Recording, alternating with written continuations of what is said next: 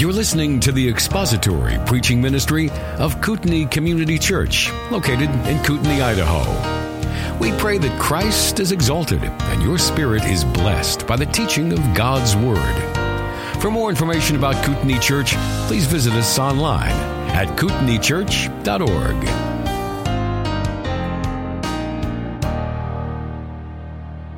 Okay, so we have some questions here that have been submitted by the audience. Some of this is going to be some rather straightforward questions, some of them more of a discussion. Dibs. We'll fight over that. All right.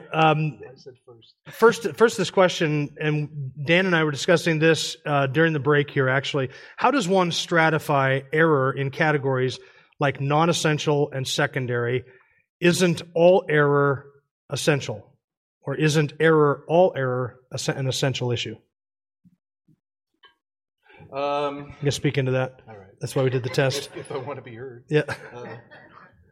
Well, I think probably the way functionally people do it is those errors which will determine a person's eternal destiny, whether they are take this position and you're not a Christian, take this position and you're within the Christian pale. So essential issues, first-tier issues would be the doctrine of God, the doctrine of salvation, even the doctrine of Scripture, I'd say. Yeah, so Dan, you said you wanted to argue with me sometime about whether cessationism is a secondary or primary issue, and we talked a little bit about what makes something a secondary or primary issue. I made the statement that cessationism is, though it's a secondary issue, this issue of continuationism, cessationism, always feels like it has ambitions to become a primary issue, because it affects something that is so practical and has to do with the outworking of our lives. So if you're talking about theologies that have more influence upon our day-to-day life, I wouldn't say there's any theology that affects our day-to-day Christian living more than the cessationist, continuationist issue. But it does not affect whether or not we're a Christian. So if we're talking practical, we would say it is a primary issue in that sense, but if we're talking about salvation, we'd say it's not a primary issue. But then you had kind of a rejoinder to that. Well, first of all, I thought that was a really excellent point and really well made. I wrote that down. That was a really, really good point.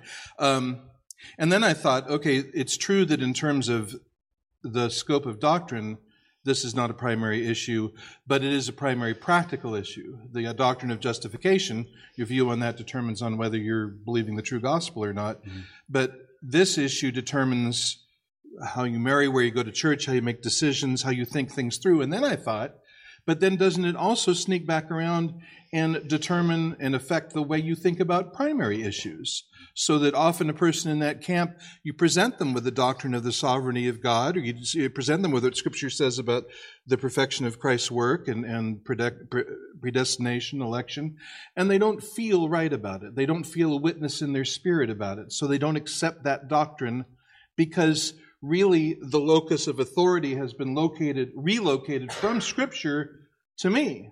Where I rest really is how I hear God's voice and not what Scripture says to me. So that secondary issue comes back and affects the way I think about primary issues. So if my secondary view of cessationism affects how I view Scripture, then that can become a primary issue because it becomes my view of Scripture. Would you say that the doctrine of Scripture is a primary issue? Yeah. What one believes about the Word of God? Well, I would. I think God in grace has saved people who have defective views of Scripture, like C.S. Lewis had a defective view of Scripture, but somehow he muddled out the lordship of Christ and the need to believe in Him and look to Him alone for salvation. Mm-hmm. God is very gracious. I know we all would thank God for that. But if it were thought through consistently, it would lead to a heretical conclusion. Mm-hmm. So really maybe what makes something a primary or secondary issue is the degree to which we work that out. And that's kind of where I was going at with this session. If we take this approach to Scripture, hearing still small voices, to its logical conclusion, then that's where it bleeds into primary issues. Absolutely. That was a really excellent point. Thank you. Would you like to tell me I had an excellent point? That's an excellent point. That was the thought between my ears. Justin, anything you want to add to that before we move on? Yeah, no, I agree. I give a hearty amen to all of that, and it's Mostly that was an excellent point I mostly made. that was an excellent. Well, do you point. agree with my agreeing Really, with the point? I That's agree what I with want your to know. agreement and everything. Yeah, kumbaya all around. Yeah, it's men like Wayne Grudem and Sam Storms and John Piper. They would agree with all of us here with a high soteriology, high view of God's sovereignty. They're right on the gospel, but they are continuists. And let me say this, though, and maybe this is a little bit of a rabbit trail. I fully expect to see those men in heaven. They're right on the gospel. But they are the fringe of the charismatic movement. You need to understand that. They are the fringe. Jim was talking about in his message painting with a broad brush, and that's one of the common criticisms that has come our way as cessationist, Strange Fire Conference. Oh, you're lumping all the charismatics in. This painting with this broad brush, and you're lumping them all in with Kenneth Copeland, charismatic. Or Kenneth Copeland, Benny Hinn, and all those kind of guys. You need to understand that the fringe of the charismatic movement is not Benny Hinn and Kenneth Copeland.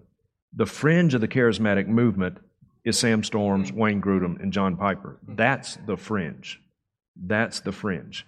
The few men who are continuists who have a right understanding of the gospel, that's the fringe.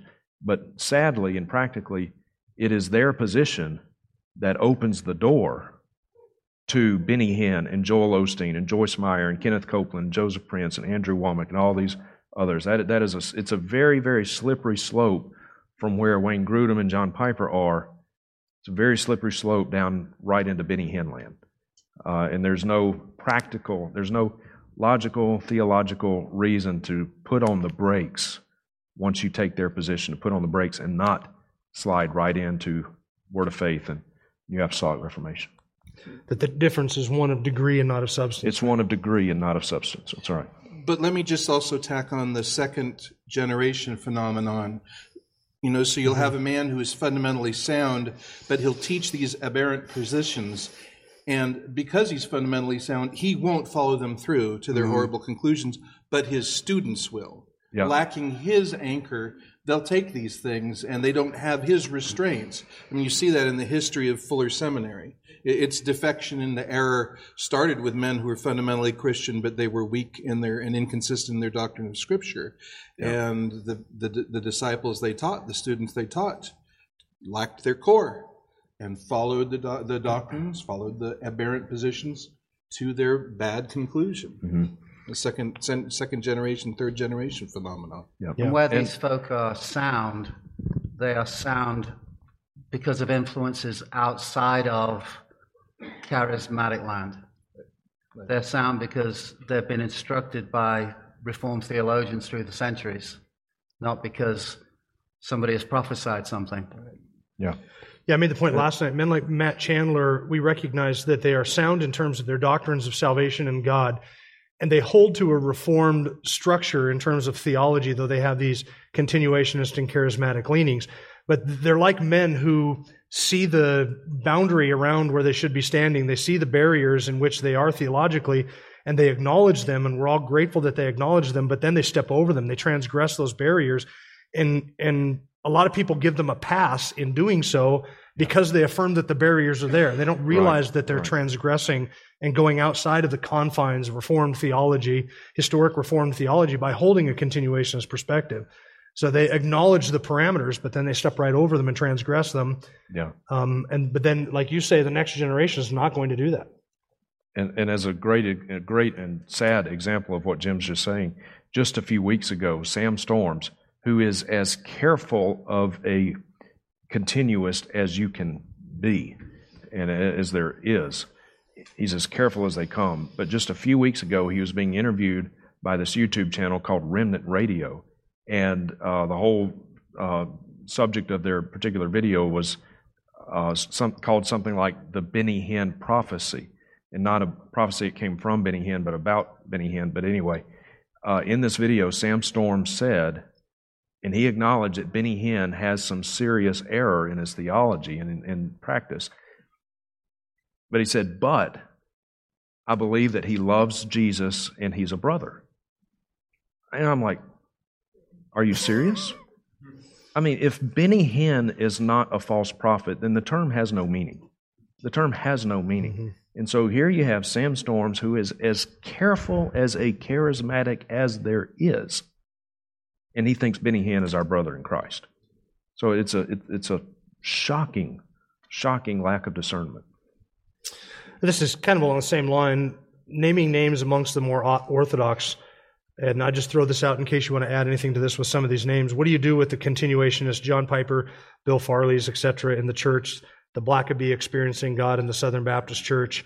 How do we approach those men? What should our stand toward them be? How do we approach them? How do we deal with them? Do you quote them in a sermon? Yes, to refute. Oh, yes, to refute them. I do. Yeah, I've written about the Blackabys at Pyromaniacs, and I would refer to that, but to warn as a cautionary tale. Mm-hmm. Sometimes I will quote something that's good from some of those men, but I, as a pastor, don't want to provide the name. But rather than saying I said it, say someone said. I just don't want to point people to someone that, should they go further and deeper into their blog and their ministry, will be then faced with deep and dark errors to deal with. Mm-hmm. That's with my pastor hat on. Mm-hmm. So I still want to, not everything they've said is bad, and a lot of what they've said is good. Yeah. But I don't want to point people to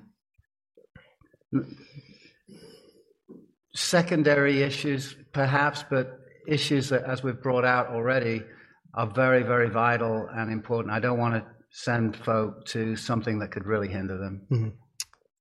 Justin, anything to that?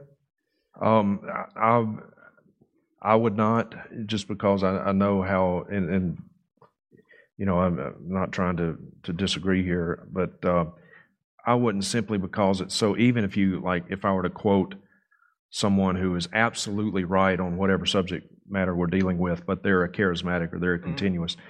Nowadays, it's so easy to just do a Google search of that quote, and then you find out who it is, and oh, well, this must be okay. And so I'm just very, very careful about that. I think you can find the same information just as good from people who don't have that charismatic baggage. I agree with that. I'd be very reluctant to do what I just said. Yeah. Yeah, and So you wouldn't follow your counsel at all? No. I'd listen to another voice inside here. Well, competing with the first voice. I may have misunderstood the question.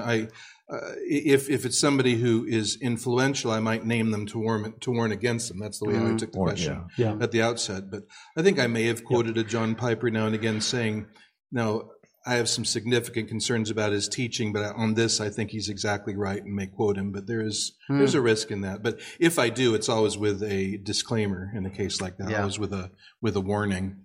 you can always. But usually, you can find somebody else saying it who is sound, Yeah. who says the same thing, and just quote that. You can just litanize the quote and quote it without making any reference to who said it at all. That's true. Do we all know the 3 laws of quotation? The first time you quote, you say, as the Reverend R.T.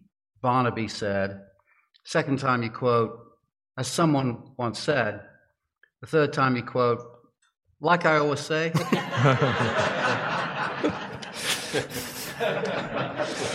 Do Word Faith charismatics ever use the verse, the books could not contain all that Jesus ever said or did, from John 21:25, to defend the frequency of miracles, that the writer just didn't write them all down. So would we ever say that Jesus did more miracles than are recorded in the New Testament? Well, yeah. I mean, Jesus did a lot of things and taught things that are not recorded in Scripture. That's what the Apostle John was talking about. There are passages where his many miracles are not delineated in terms of he did this and he healed this person, he did that, cast a demon out of this person, but just he healed all who were brought to him, the sick, the lame, the demon-possessed, etc. And they're just grouped into these passages, particularly in Matthew. I think that you find that quite frequently, that he just was healing everybody who was brought to him with all of these various illnesses where they're not necessarily specifically enumerated. Right. So, for instance, Scripture doesn't say he did 52 miracles in this day and 48 miracles the next day and 10 the next day. Right. You don't get anything like that. So you just get these groupings of miracles or references to miracles in general. Mm-hmm. So if Jesus, could you then say that is an argument against what Andrew presented in terms of the fading of New Testament miracles? No. So I think it would buttress Andrew's point in that it would you would even have more miracles then, but still done in that same period of time by Jesus and by the apostles. Yeah, it would only support it. Yeah. Now, they do quote the fact that there are prophecies that are not recorded in Scripture. There's allusions to, obviously, in the Corinthians church, people were prophesying. We don't have those all written down. So that's a good thing to be ready to respond on and to understand what we believe. We don't believe that the doctrine of sufficiency means that Scripture contains every word that God has ever said. We believe that Scripture contains every word from God that we need on any given subject. Mm-hmm. Yes. And that's the way I think theologian John Frame puts it, and I wouldn't recommend him on everything. But I think see, that's how you do it. But I think his You just framed the quotation. Moving on. No, I think the way he puts it is very good, that the doctrine of sufficiency of Scripture means that Scripture contains every word from God that we need on any subject. Yes. What is the difference between, or the distinction between, hearing the voice of God and the illuminating work of the Holy Spirit? John? Illumination is the present day work of the Holy Spirit in the believer. We do not believe God is speaking in the same way that we would say Scripture is. I don't believe He is speaking. He has spoken. Hebrews 1, verse 1 seems to, as I understand it, speak of Jesus as the final word. Revelation at the back of our Bibles says, if anyone adds to this book, and it's certainly true of the book of Revelation, but I think there's a reason why it is at the back of the book. We're not adding to Scripture anymore. So I'm not sitting in a chair hearing from God as a believer now, but I'm asking the Lord to illuminate what He has spoken in inspiration. Another way would be to say that revelation is receiving a word straight from God. Illumination is receiving light on a word already given by God. Yeah. And the latter is happening rather than the former. Mm-hmm. The Scripture is the product of revelation, and Scripture is the subject of illumination. Yes. Yeah, that's a good way to say this. that. I don't come up with stuff like that very often. So, did Piper say that? I don't think so. I think I said it. Yeah, okay. As he likes to always say, right? Yes, as he always says.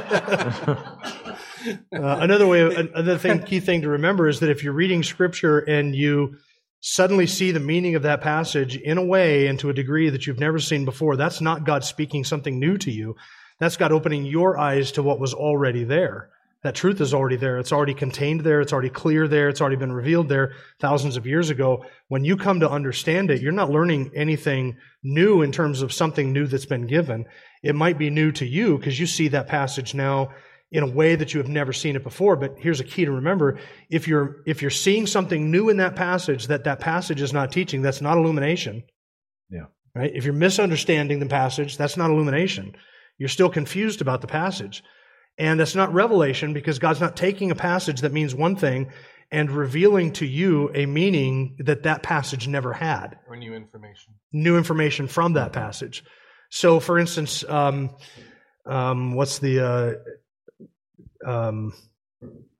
I forget the guy's name who wrote Frequency. Batterson? Morris. Robert Morris. Robert Morris talks about reading in a passage of Scripture and having a phrase jump off of the page at him and takes on a whole new meaning, giving him instructions that to build his church or to what to name his church. And that meaning was not contained in that passage of Scripture. When God wrote that is not what He meant. That is not the meaning of the passage in its context. That's not illumination. So don't think that. That's not what we mean by illumination. Nor is that continuing revelation. That's perverting Scripture is what that is. It's twisting the meaning. When I was in the charismatic movement, there was a pressure, especially if you're going to speak at a conference, to come up with something new, something that no one's ever heard of. But do you think that through, and it is pride in a massive way to think that God was waiting for me to come along before he kind of stopped this revelation from coming till I showed up. Yeah. Ladies and gentlemen, that's how cults get started. Yeah. Joseph Smith. Everyone else is wrong but me. Yeah. And so I believe in going to the scripture with the church. One of the things that the Lord has done in Ephesians 4 is he's given gifts to men, which are not simply people in our time, but pastors and teachers and through the centuries who've labored in the scriptures for decades of their lives, and we're impoverishing ourselves if we don't take into account what did Jonathan Edwards do as he looked at this passage for 15 years. What are the Luthers and the Calvinists, the Calvins?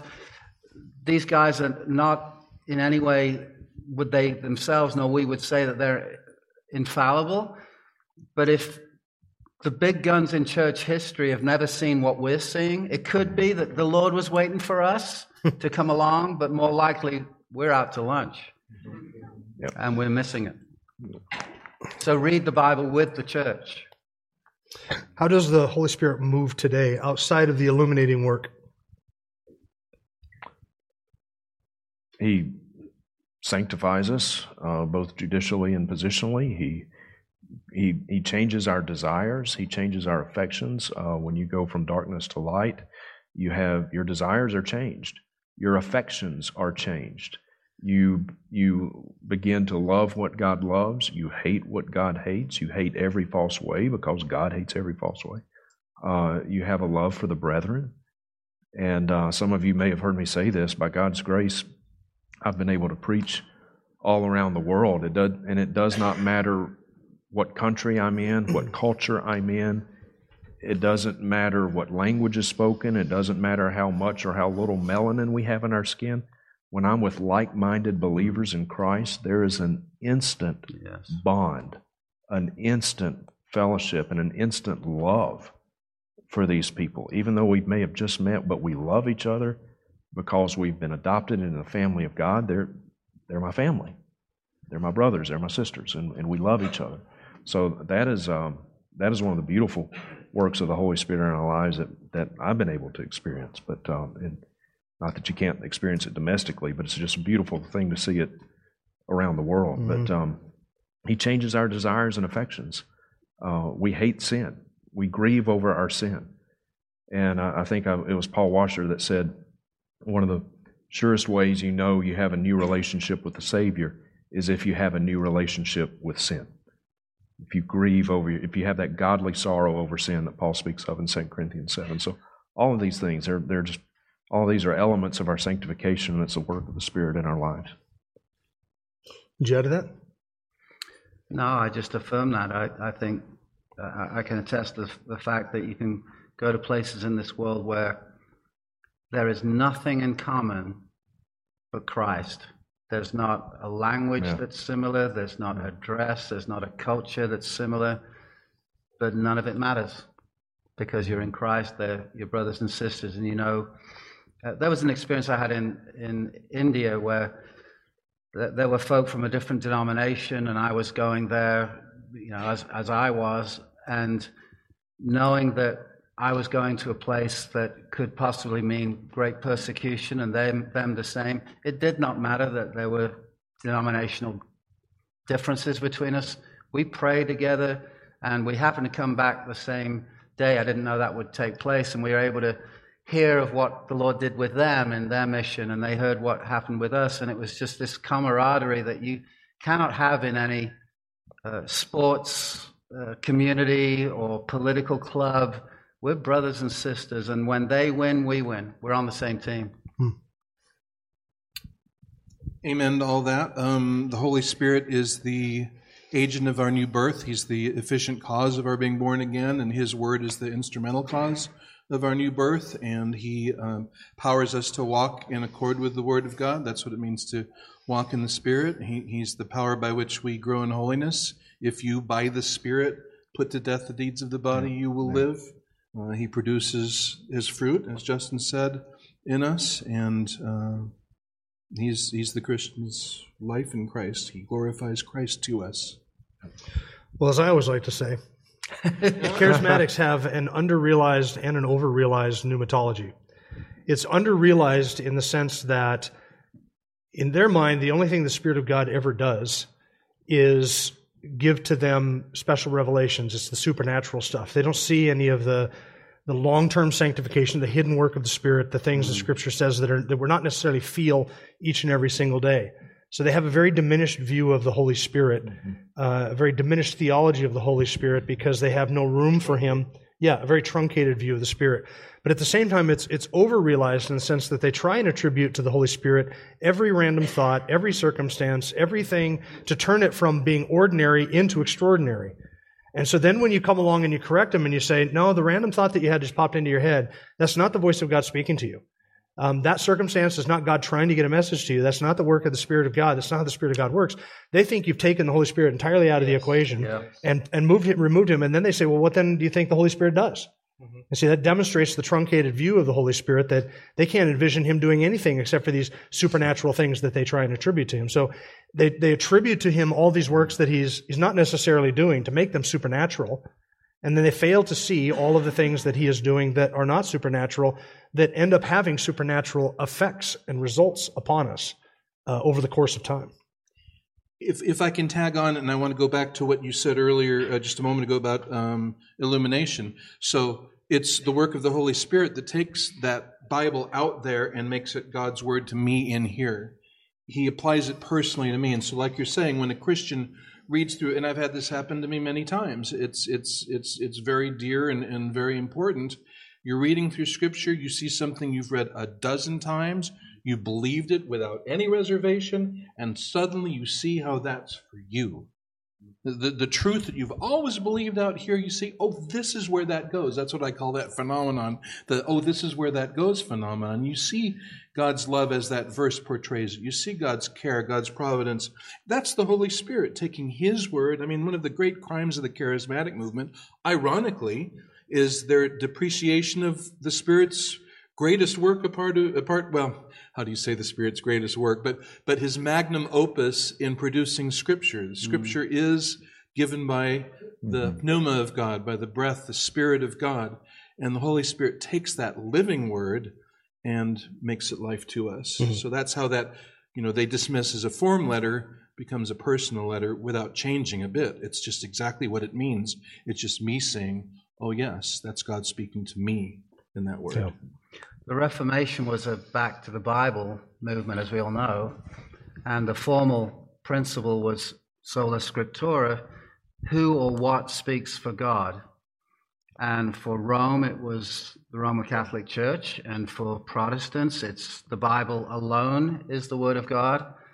And charismatism actually challenges that, because it's not the Bible alone. The Bible is good, you need the Bible, but it's not enough.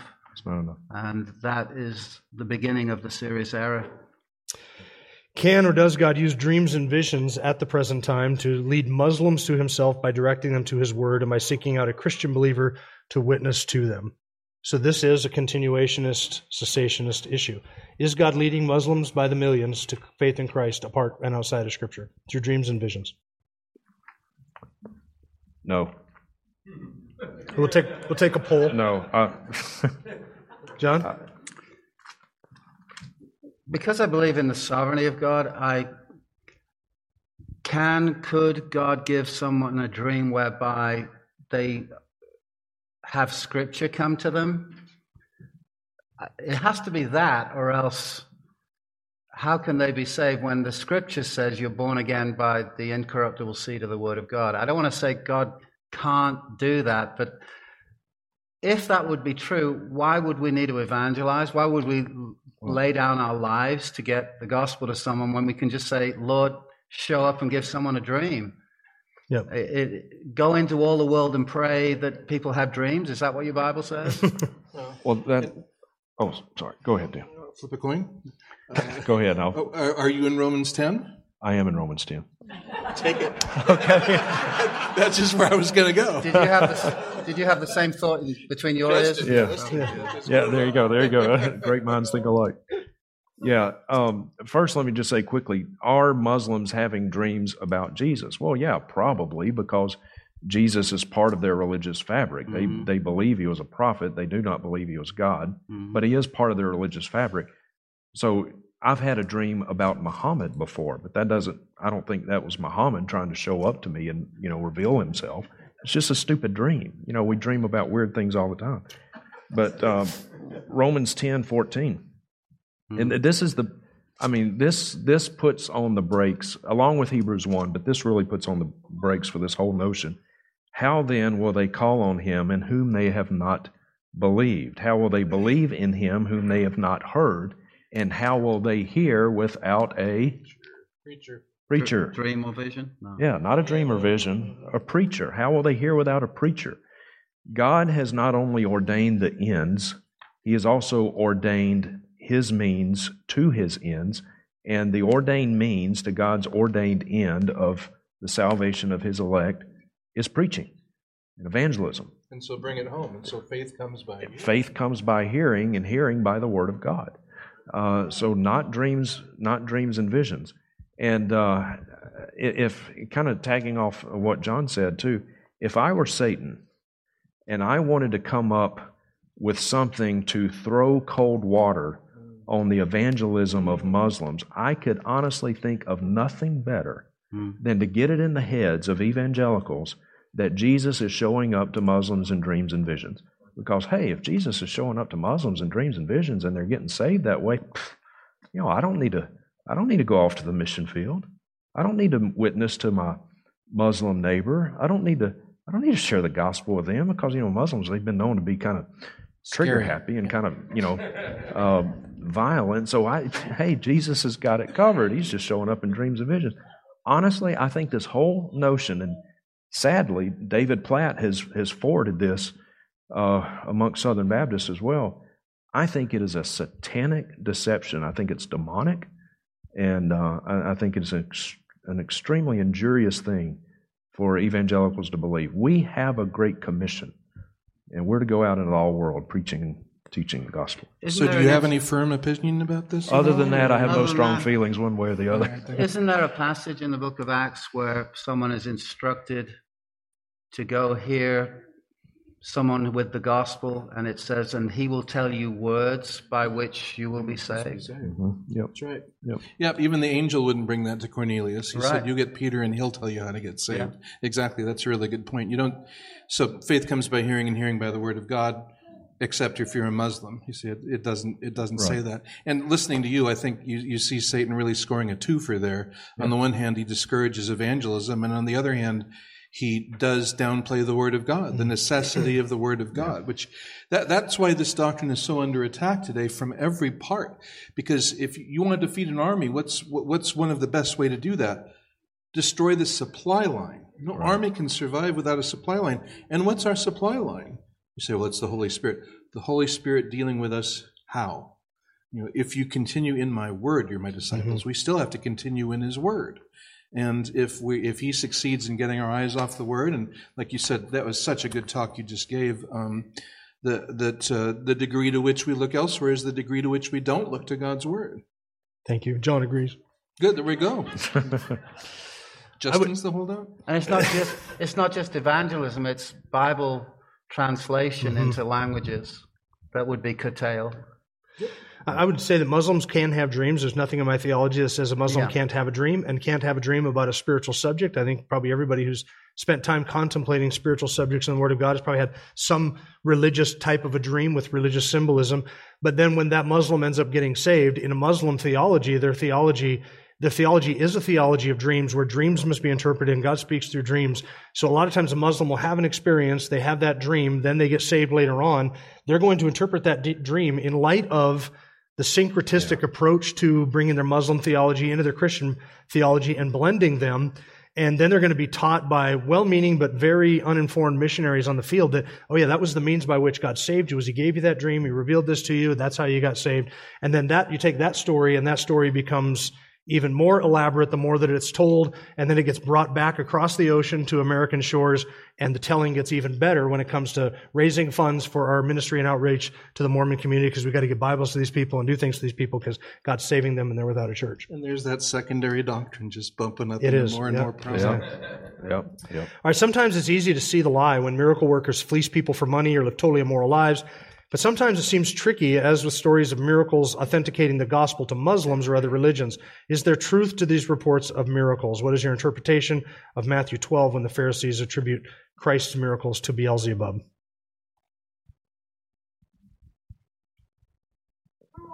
Go ahead. Do the miracles happen? Are miracles happening overseas? Are miracles happening? Are miracles overseas? happening? Is there truth to these reports of miracles? Well, I think it's convenient that that's where they're happening, where nobody has a camera phone and nobody has a camera. And it's always, my brother's sister's hairdresser's aunt went to a church where somebody told a story that they'd heard happen in a missionary field. and again, faith comes by hearing and hearing by the word of God. To say faith in God does not require us to be credulous. Does not require us to put our discernment aside. There is a universe of difference between saying, I'm not necessarily going to buy a 30-second hand story about a miracle in, Hututu or whatever to make up I hope I made up a place.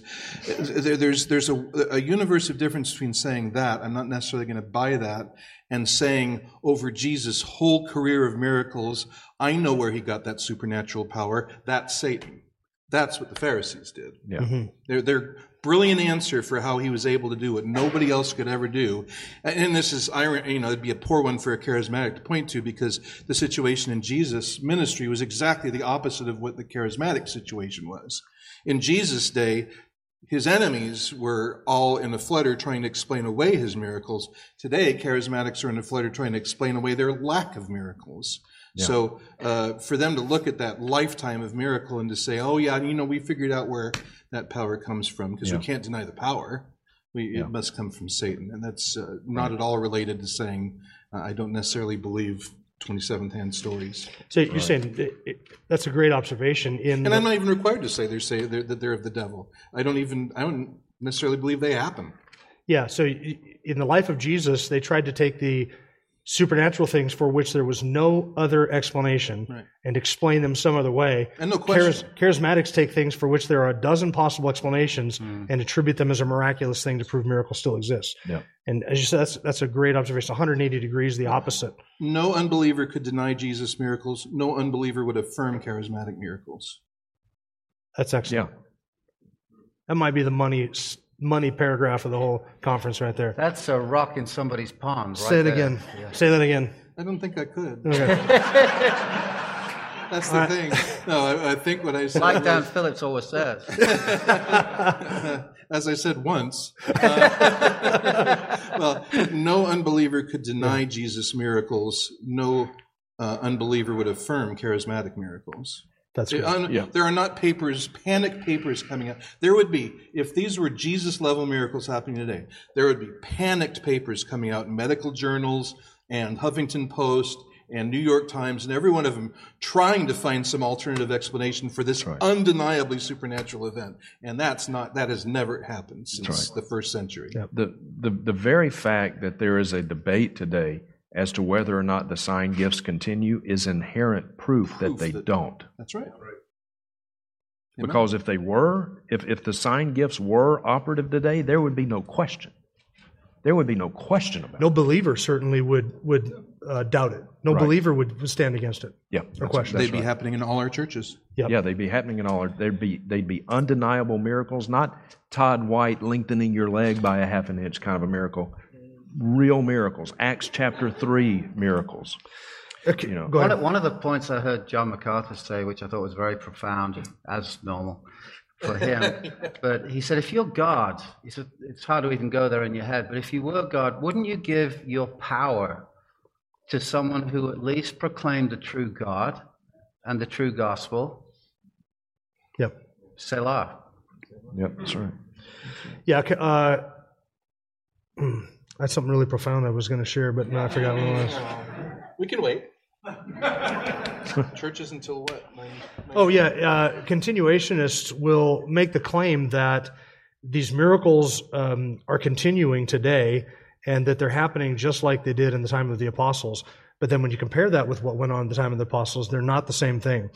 Another statement that they will also make is that I believe that these gifts are continuing in the church, but we don't see any miraculous gifts at Kootenai. And you don't see any miraculous gifts in your church. I'm assuming the churches that you gentlemen attend, you don't have miracle workers, but those gifts exist out there in the church somewhere else.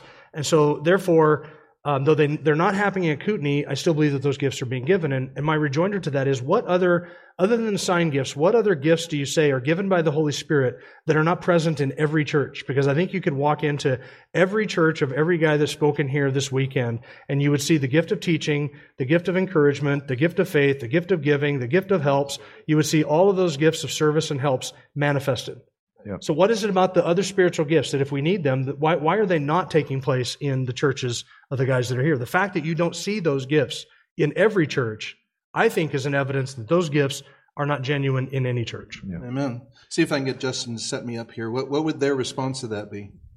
Oh, because you don't believe in them. And, Okay. Now I have a question. Thank you. Yep. Of the original tongue speakers, how many of them believed in tongues? If your number is greater than 0, it's the wrong answer. Yep. Not one original tongue speaker That's right. believed in tongues. That's right. Second question, follow-up. Of the original tongue speakers, how many of them were seeking the gift of tongues? Again, if your number is greater than 0, it's the wrong answer. Yet the Holy Spirit gave them because, well, why would He do that? If only there was a scripture telling us how the Holy Spirit decides to give gifts.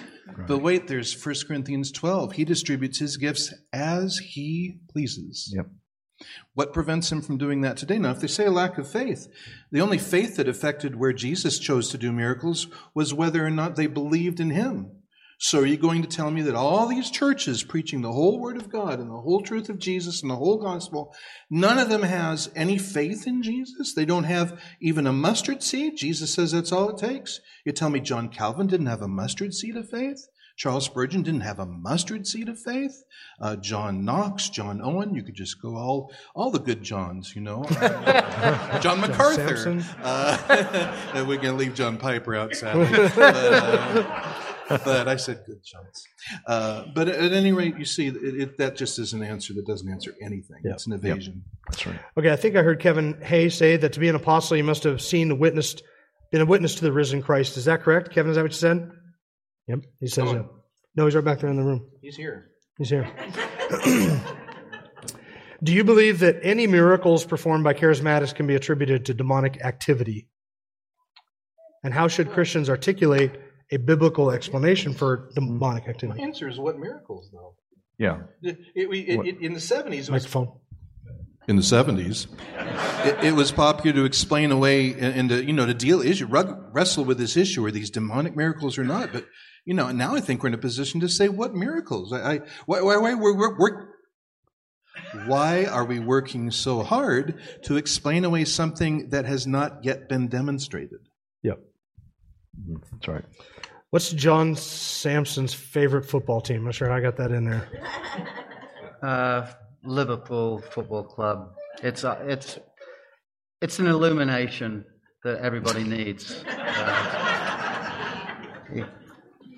Given the connection between tongues being heard by the Israelites and judgment, is there any theological significance to the fact that 1 Corinthians predates Paul's last trip to Jerusalem and that it was written in the window before the worship in the temple came to a close via the judgment of God?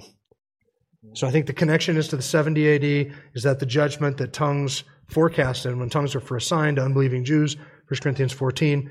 Is there a connection to that coming in Corinthians, being written before Paul's final arrival in Jerusalem and the eventual destruction of Jerusalem? Is there a connection there? I don't have a word on that. I think it's a both and. I think the tongues were, as Paul says in 1 Corinthians 14, 20 through 22, tongues were for a sign, not to those who believe, but to unbelievers. It was a sign of God's judgment, I believe, in two different ways. One, the partial hardening that God brought to Israel, the judicial hardening against the gospel that God brought to Israel that remains to this day. One day, Romans 11, I think, is very clear. God will return to Israel in a very dramatic way, but until that time comes, God has brought a partial hardening to the nation of Israel, to Jews, against the gospel. That's one way, but I think it also foreshadowed the destruction in AD 70. So I think it was a twofold. What would you say to a friend whom you believe is saved, but who claims to receive visions and dreams? Hey, friend. That's how I'd start. That's how you'd start? Anything beyond that? I'd have to think about it. I would discourage them from seeking visions and dreams. I mean, look at even not only the scriptures, but the men God used most in church history. Luther summed up the Reformation, and he said, I sought neither dreams nor visions. All I wanted to do was preach the Word of God. And it was not anything but the Word that weakened the papacy, and that was his recollection. So what is it what I would ask my friend would be, what is it that motivates you to want that? What is it that motivates you to think that is more of an insight than what you have in the Scripture? Again, I think it's a faulty understanding of what Scripture is. Again, this is not enough. It's a kind of a dead book till the Holy Spirit comes upon it. I don't know what I would challenge them. What's their view of Scripture?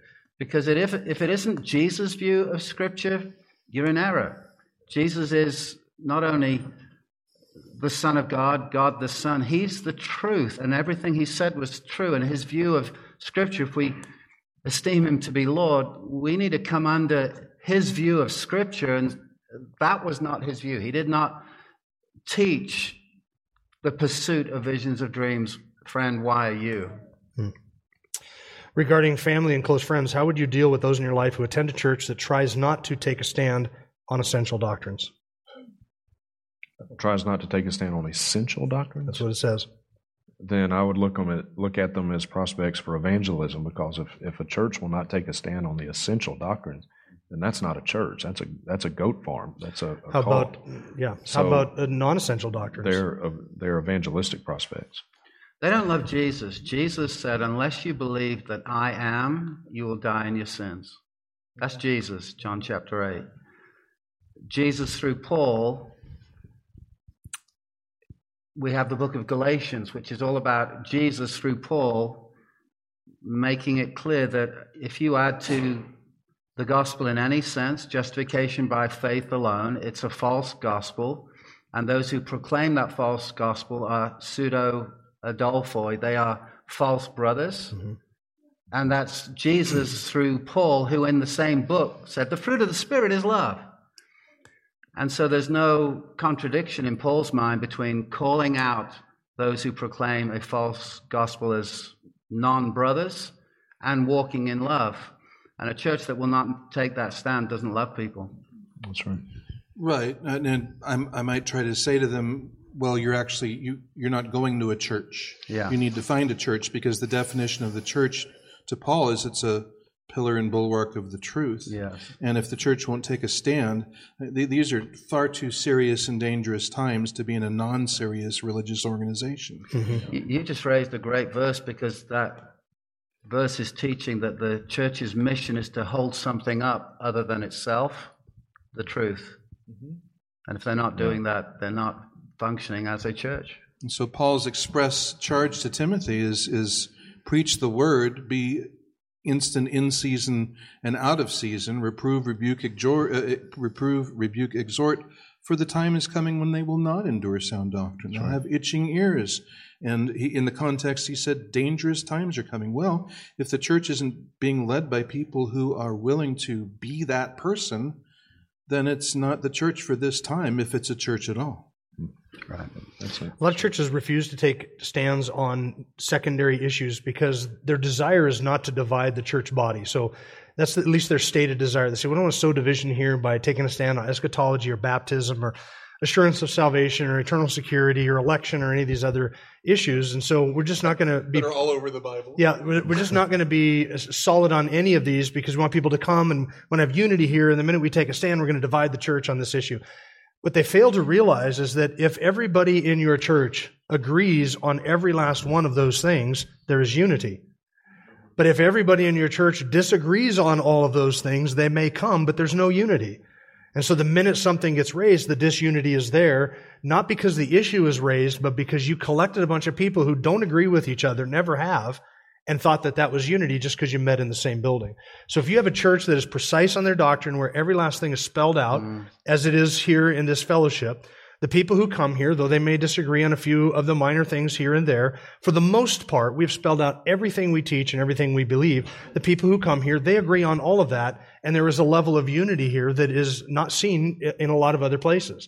Simply because it's all out on the table and we say, this is what we're going to unify around, and it's all clear. But when you haven't laid that out on the table, there's nothing to unify around. So you collect a bunch of people, and then somebody says, I believe this about the millennium, and all of a sudden you have a church exploding and the elders don't know what to do with it. You've been disunified the whole time, but nothing has exposed it. Yeah. Whereas a precise and clear doctrinal statement taking a stand on those essentials sows unity and creates unity because it puts all of those things out and asks people to unify around them all the time, every single Sunday. And that's the key to biblical unity. Yep. And a church that does what you said is a church that has given up its birthright. It's important to know, because that church has said that here's how I'm going to define our church mission. But that's not how God defines the church mission. The church's mission, according to God, is to preach all the counsel of God that people agree on, right? No. Remember that place where Paul says that? Never. He says, I didn't shrink back from preaching to you the whole counsel of God. Yeah. So if it's in the Bible, that's what we ought to be teaching. And if it makes people mad, well, praise hallelujah. Our reward's great in heaven. But we're not here to make people happy. We're here to make people holy. If it's been true for more than 10 minutes, more than 10 years, more than 100 years. And the creeds and the confessions of the church, while not infallible, are faithful. I would say, going around a mountain, there are these boundaries, these fences that tell you where the road is and where sudden death will be. And there's no power in those rickety fences around Switzerland. I remember this trip I went on with my mother, the one and only time we went on a trip of that length together. And it was harrowing. And I'm thankful that those rickety fences were erected to show the drivers where they could drive and where they would die. And so are these creeds. Rather than Alan and Steve making up something in the garage last night, that's what we believe. If it's been true for a while. And there's safety in going back to these creeds while they're not infallible. When Christians through the centuries, sometimes those were the last words they ever spoke. I believe in God the Father. I believe in God the Almighty. They go through the Apostles' Creed, the Nicene Creed, the Athanasian Creed, and this is historic Christianity. That's a safety, because truth does divide, but it also unites. Mm-hmm. All right. While in agreement theologically, this is our last one. While in agreement theologically with everything in the cessationist ideology, what do I do with unexplained things that seem in line with the Word of God, things I've experienced on the mission field, and yet disagree with cessationism? In other words, I have an experience that I cannot explain. This happened, and I have no explanation for this, but I agree with everything that you guys are saying. What do I do with that experience?